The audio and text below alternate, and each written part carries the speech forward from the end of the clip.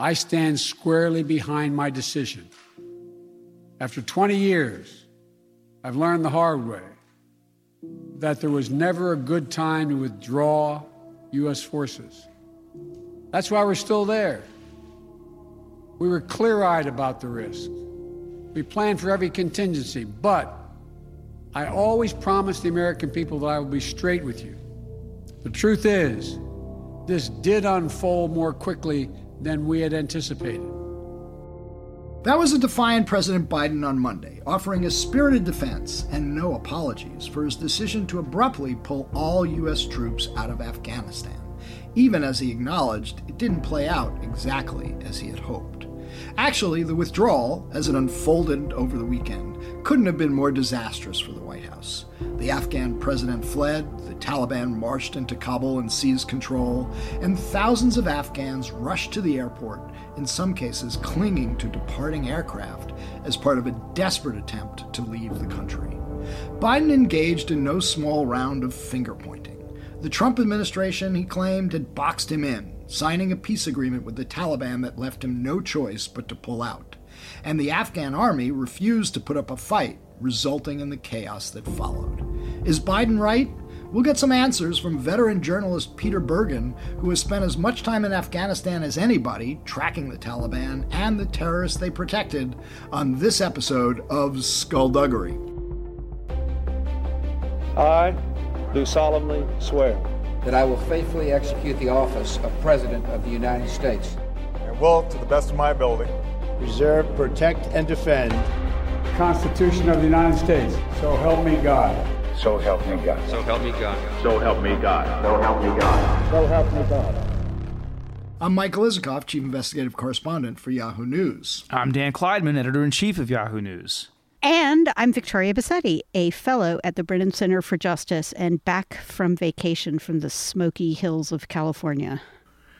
We want to hear about that, Victoria, but that's for another show. So, look, it was just last Thursday I brilliantly prognosticated that the Taliban might actually take over the country by September 11th, the 20th anniversary of the attacks on the World Trade Towers and the Pentagon. I was off by several weeks. The Taliban beat me to the punch. And, it just underscored how rapid, how chaotic, and how paradigm changing the events have been in Afghanistan over the past several weeks, but in particular over the last few days. There's a lot to dig into about this, but I'd like to just sort of point out that politically, I think this is going to have a huge impact. It's the first real black eye for the Biden White House, although the American public may have, in poll after poll, supported the idea of pulling out.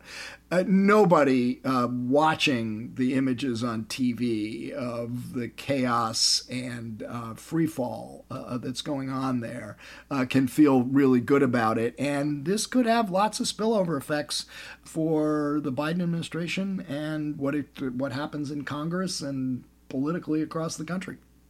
Yeah, I agree that at least in the short term, it's hard to know exactly how it plays out. This is politically a big problem for Joe Biden. The irony is that what happened over the last few days vindicates the basic policy to get out of Afghanistan. And I think it was inevitable, no matter how they did it, even if they executed a brilliant operation to get out, the Taliban was going to take over the country.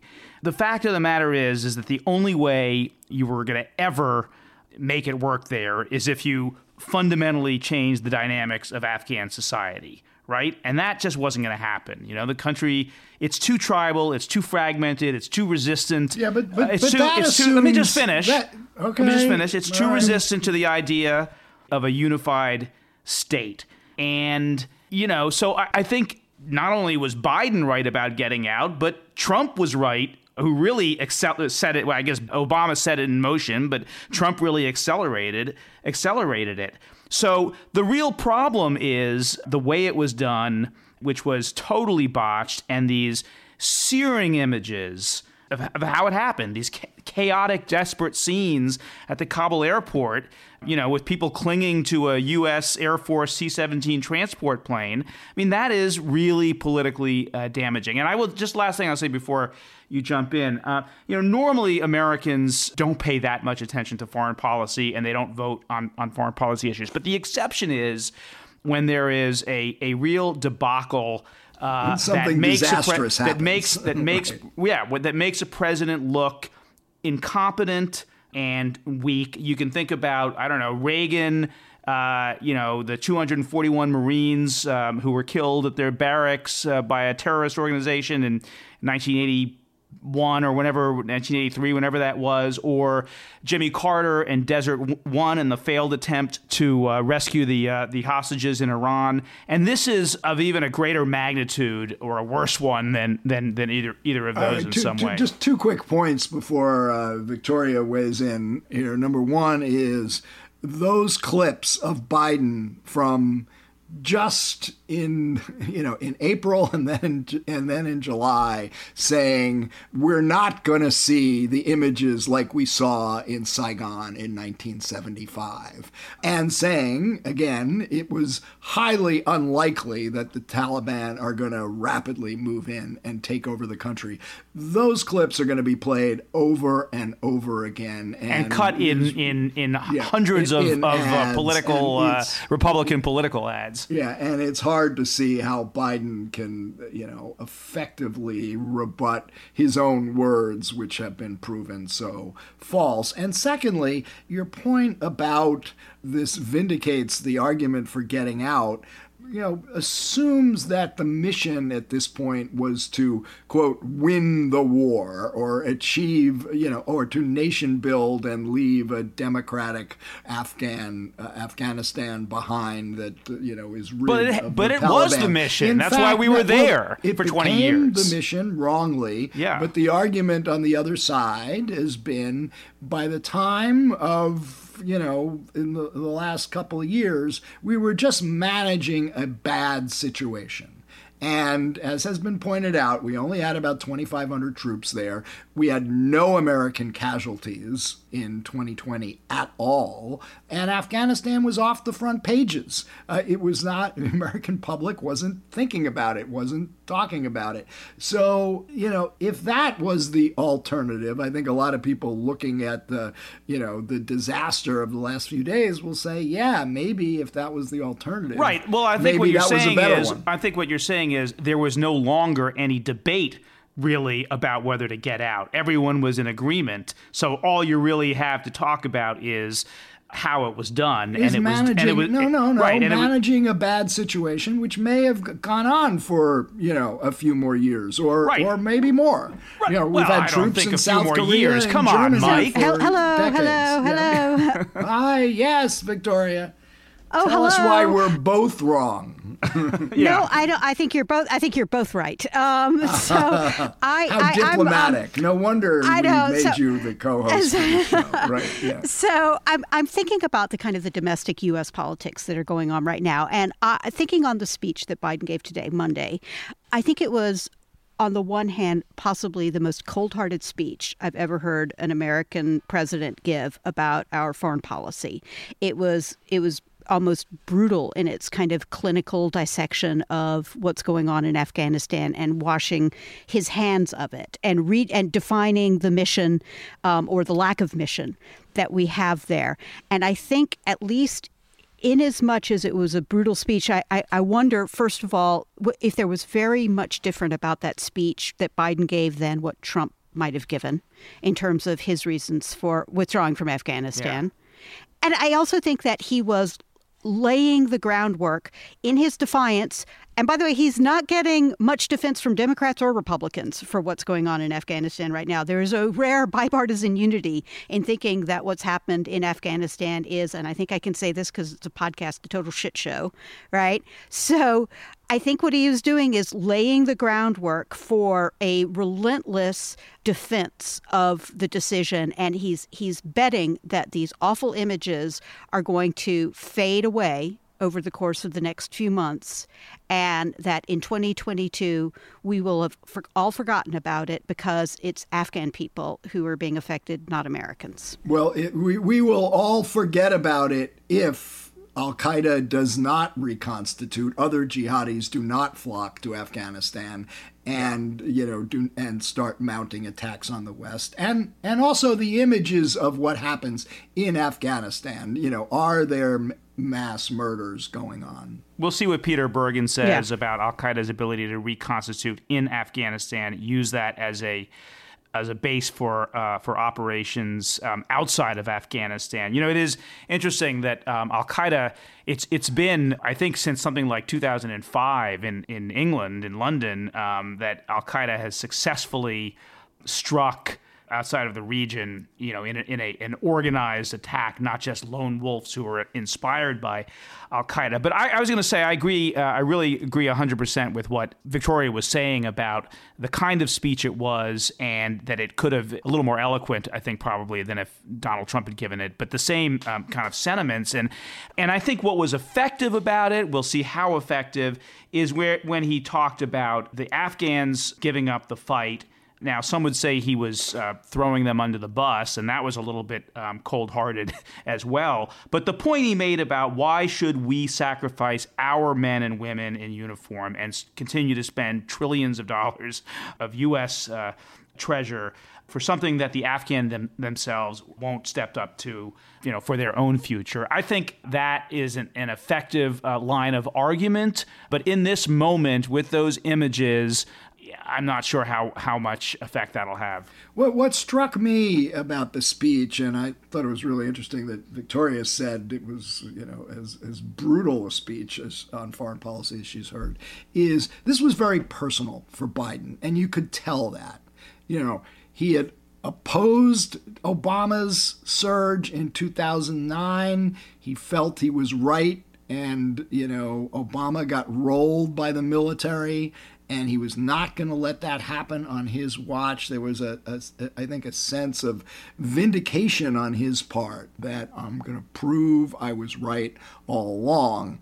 Unfortunately, the images we're seeing on TV are not terribly supportive of the vindication that he's looking for. But look, Peter Bergen knows this subject as well as anybody, so let's get to it.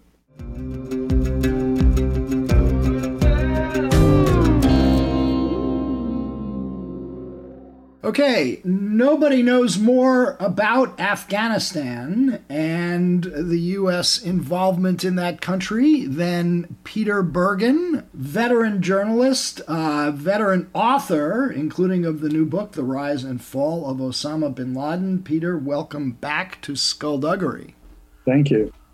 So you watched our president defend his decision to pull out in quite emphatic terms, saying he doesn't regret anything about his basic decision. What did you make of Biden's speech?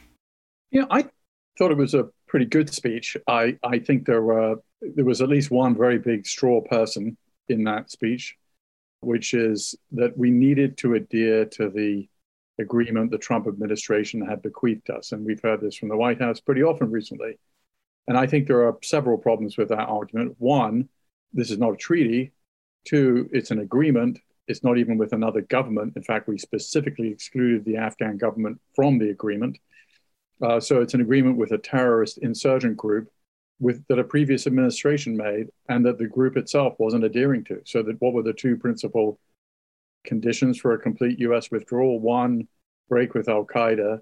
Two, enter into genuine peace negotiations with the Afghan government. Well, neither of those things happened. So I think the comparison to the Iranian nuclear agreement is instructive, which was negotiated with a sovereign government, with our three closest allies, the British, the French, and the British, French, and Germans, and over many years. And the Iranians were adhering to the agreement. So, and the Trump administration had absolutely no problem about pulling out of that. So, but let's dig into that a little more, because I want to hear your reaction to some of the ways that Biden kind of elaborated on that, which is what I heard him say was that if we had extended the time before withdrawing, that it would have given the Taliban the incentive to kind of go back to fighting, that they would have been at the height, they are at the height of their strength. You know, we would have been in the summer fighting season, so on and so forth, and that we would have then started to take casualties again. Perhaps we'd have to send more troops in, and that he wasn't going to do that. Does that hold water at all for you? Well, I mean, you could just easily imagine that we just kept to the status quo ante. I mean, look, in Iraq, we had the same number of troops. We just renamed them non-combat personnel. So, 2,500 in Iraq and 2,500 in Afghanistan. So I just think it was sort of an unforced error. There wasn't really a huge demand constituency in the United States to kind of just pull the plug in this way. And I think you could have just managed with relatively low kind of amount of money, and the United States in the, doing an advise and assist mission essentially with some counterterrorism. And I think it would have been, I don't really understand kind of why he did it.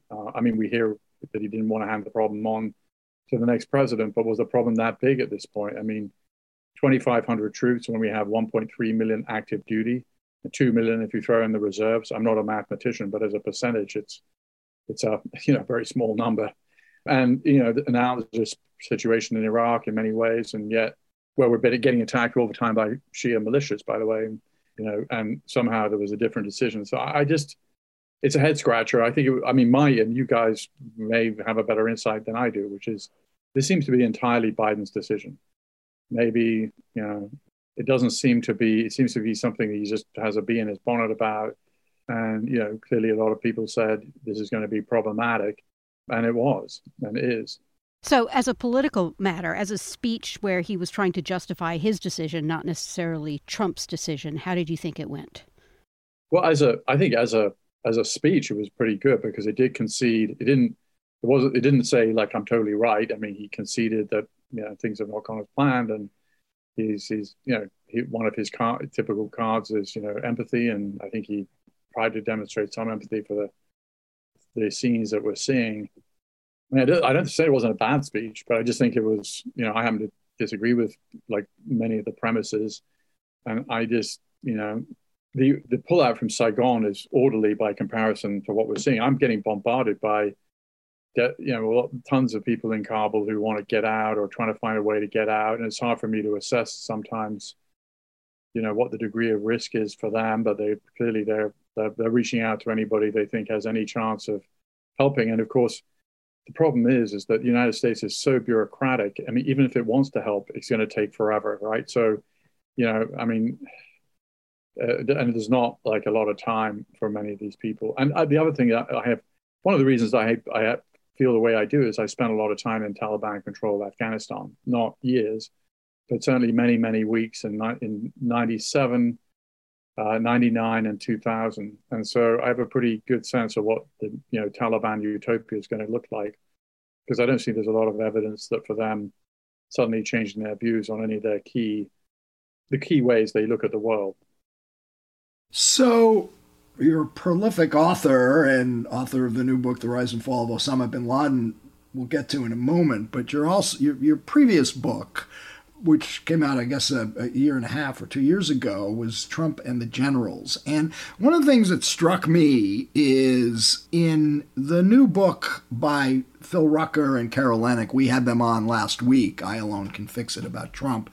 They write in there about how the generals, starting with Milley himself, were all ready to resign in protest over Trump's planned pullout from Afghanistan. They felt that strongly that it would be chaotic and disastrous for U.S. interests. Trump did not pull the trigger, even though after the election, he sent missives suggesting he was ready to do so. They're all still there. Milley and the entire Joint Chiefs are still there, who just last year were threatening to quit in protest about Trump's withdrawal. We have not heard them threatening to quit or speaking out about this withdrawal. What do you make of that? It's a great question. I don't know. And it's interesting that on the reporting from Sunday suggests that Milley, had a pretty non-optimistic view of like jihadis pouring into Afghanistan when he talked to the Senate, in a Senate briefing. So, I mean, clearly that's where his head is at. But I mean, maybe that came in the context of all the other things that had happened that Milley had to kind of right. Worrying about the Reichstag moment that we might be in. It's an interesting question. I mean, this gets to such a sort of interesting question about American military civil relations because, the military is supposed to give their best military advice. And that's the whole theme of dereliction of duty, is that they didn't really give their best military advice, and because they kind of knew that Lyndon Johnson wouldn't really welcome it. But on the other hand, if Lyndon Johnson was the president, they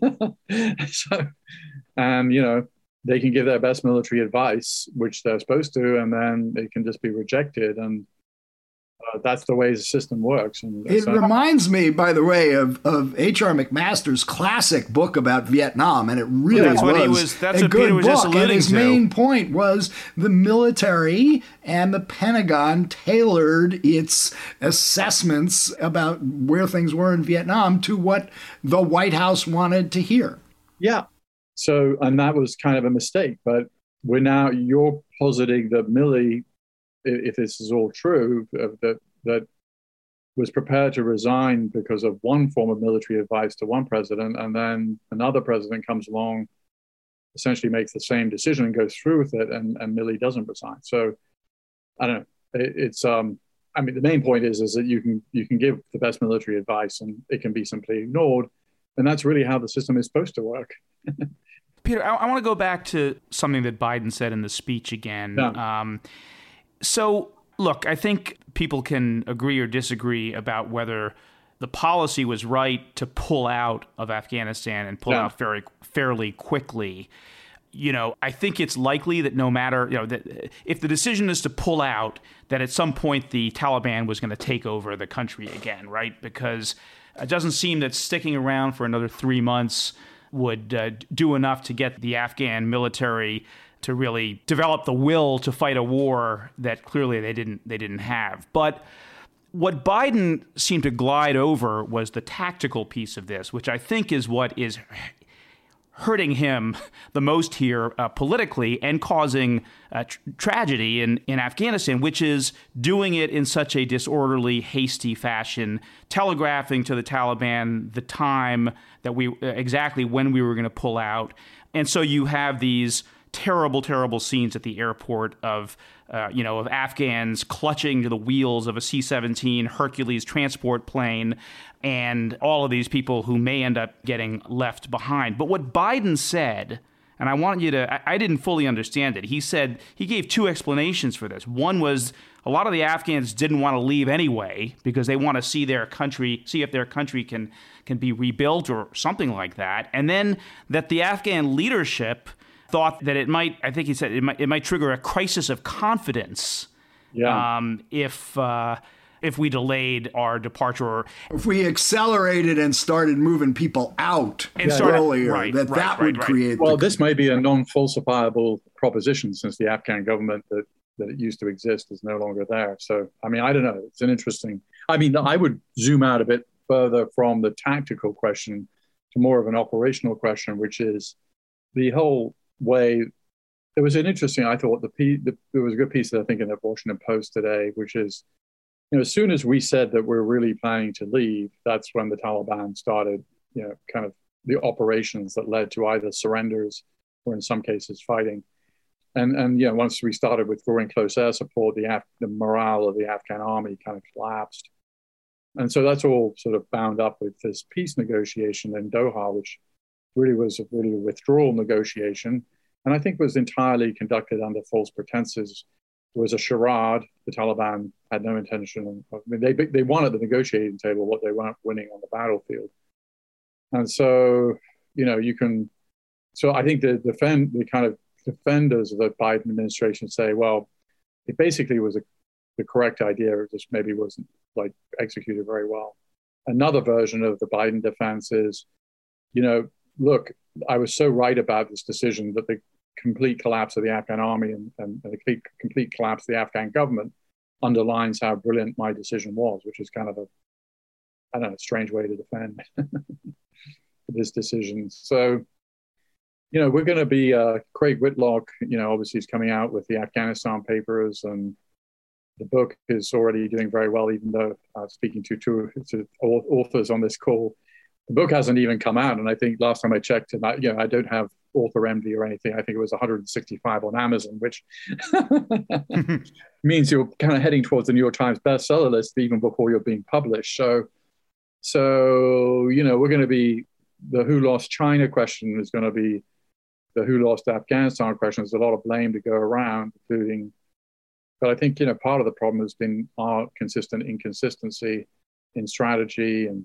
personnel, and part of it, and in fact, zooming out even further, it goes to the nature of the American project. We're an anti-empire project, so anything that sort of smacks of any kind of empire-like activity, we're kind of inherently suspicious of, and we're always saying we'll be out in 6 months, and we're not really here. We never learn the languages, etc. So maybe I do think that there could have been another way.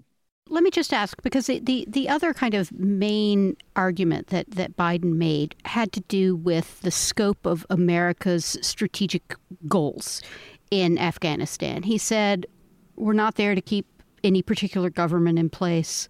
We're not there for the Afghan people. He said we're there for one reason only, and that's to prevent it from being a foothold for international terrorism that could impact American soil or Americans. And we don't need troops on the ground to do that. We can combat terrorism as we do in the rest of the world from kind of over-the-horizon anti-terrorism efforts.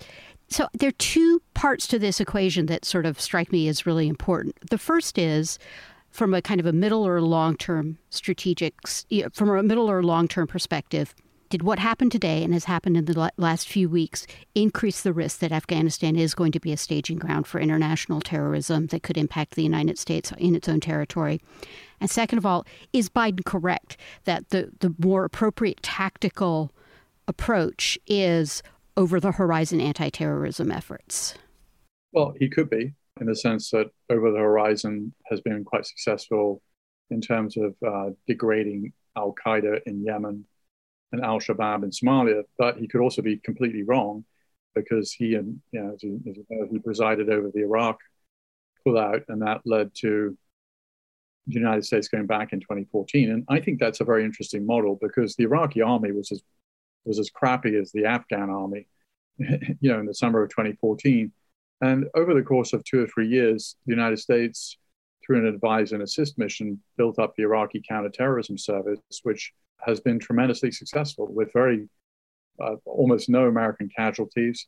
This is a very popular group in Iraq. The leader is a guy called General al-Sayedi. He's sort of a great hero in Iraq, non-sectarian. A lot of people volunteered to fight with it. It was a high esprit de corps. It completely destroyed ISIS. Now, that didn't happen overnight. So, Biden may be right that you can do some of this over the horizon from Qatar or United Arab Emirates.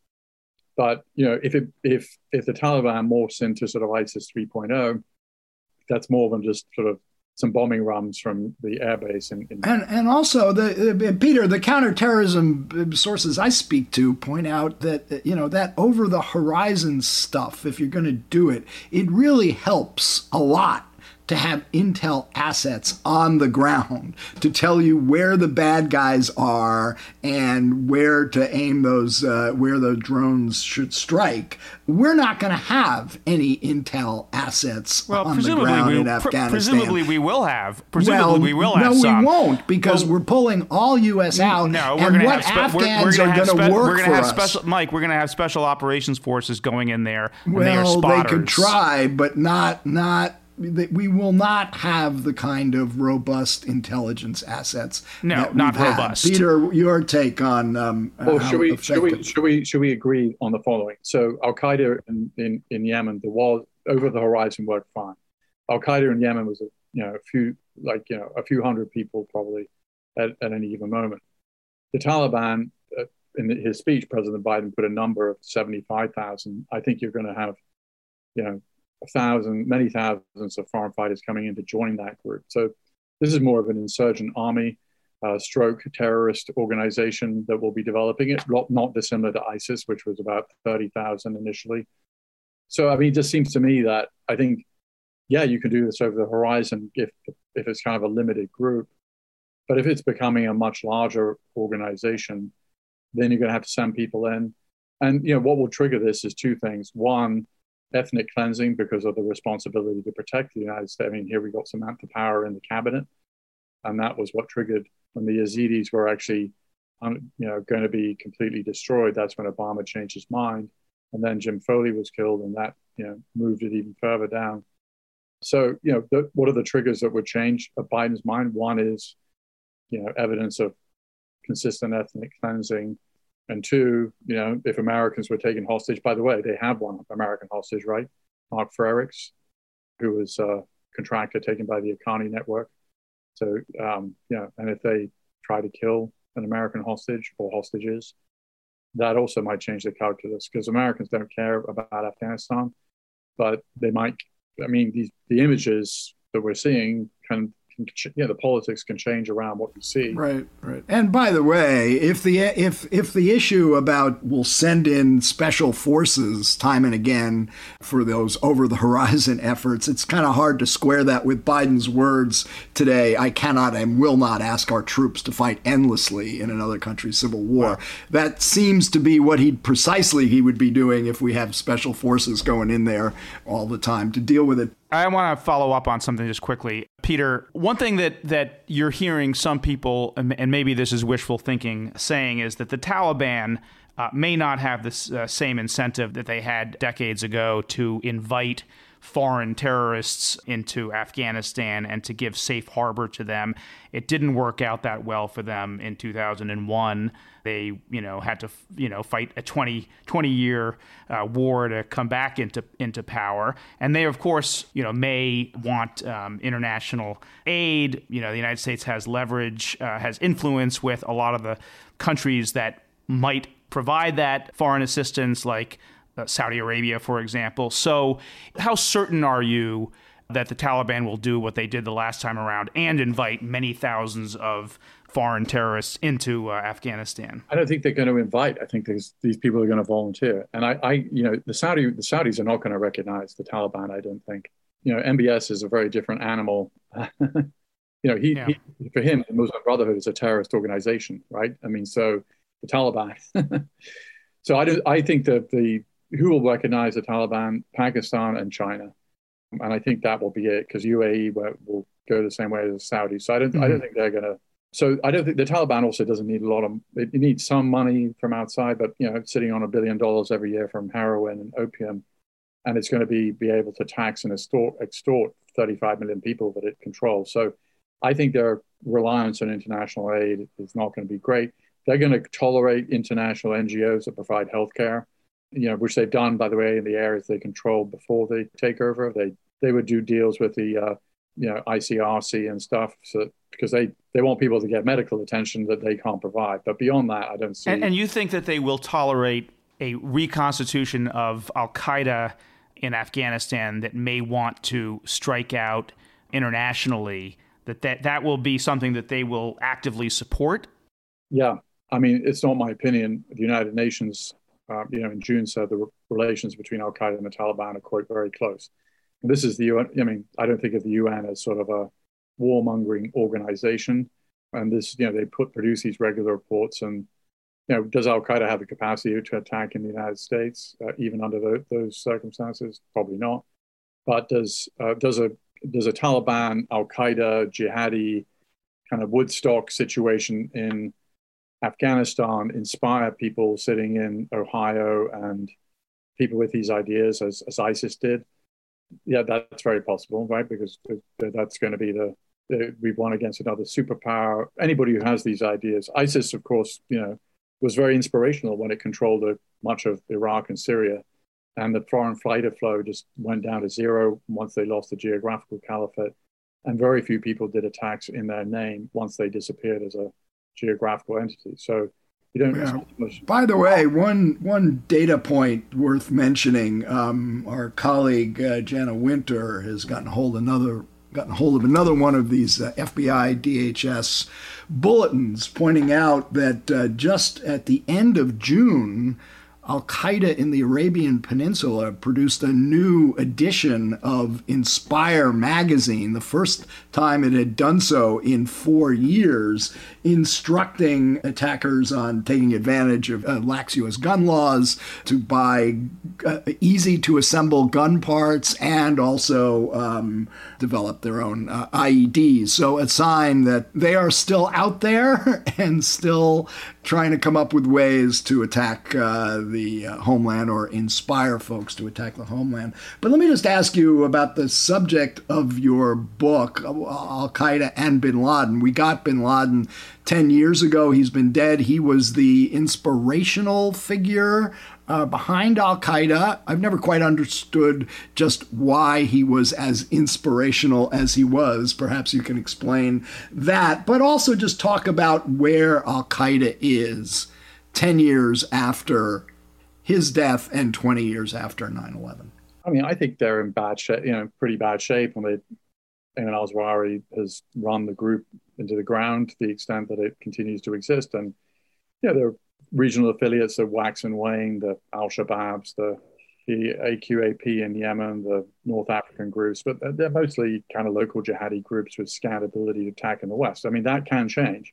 By what worked was this management and containment policy that we had, which was a drone, special operations, special forces, advise and assist, but if we don't do that, 3 or 4 years down the road, you get vacuums into which these groups come, because these groups are not strong. They prey on weak hosts, and the stronger the government is in a Muslim country, take Indonesia, which had a problem with Jamaat Islamiyah, that's really gone away. Indonesia has some capacity as a government, but the Somalia, Yemen, and now the Taliban control of Afghanistan is going to be a very attractive place. So I think that we're in another iteration of this story, not dissimilar to the summer of 2014. We kind of know how this plays out. It doesn't last forever, but it certainly can go on for several years, and you get attacks directed, training by these groups in Europe because of geography, and you get inspirational attacks in the United States through the internet. And that's why, I don't see any reason why this wouldn't again be what we face. Address my question about bin Laden, because you first interviewed him in 1997 in Afghanistan when he was riding high, protected by the Taliban. You followed him. You've read all those communications that were seized after the raid in Pakistan that killed him. Yeah.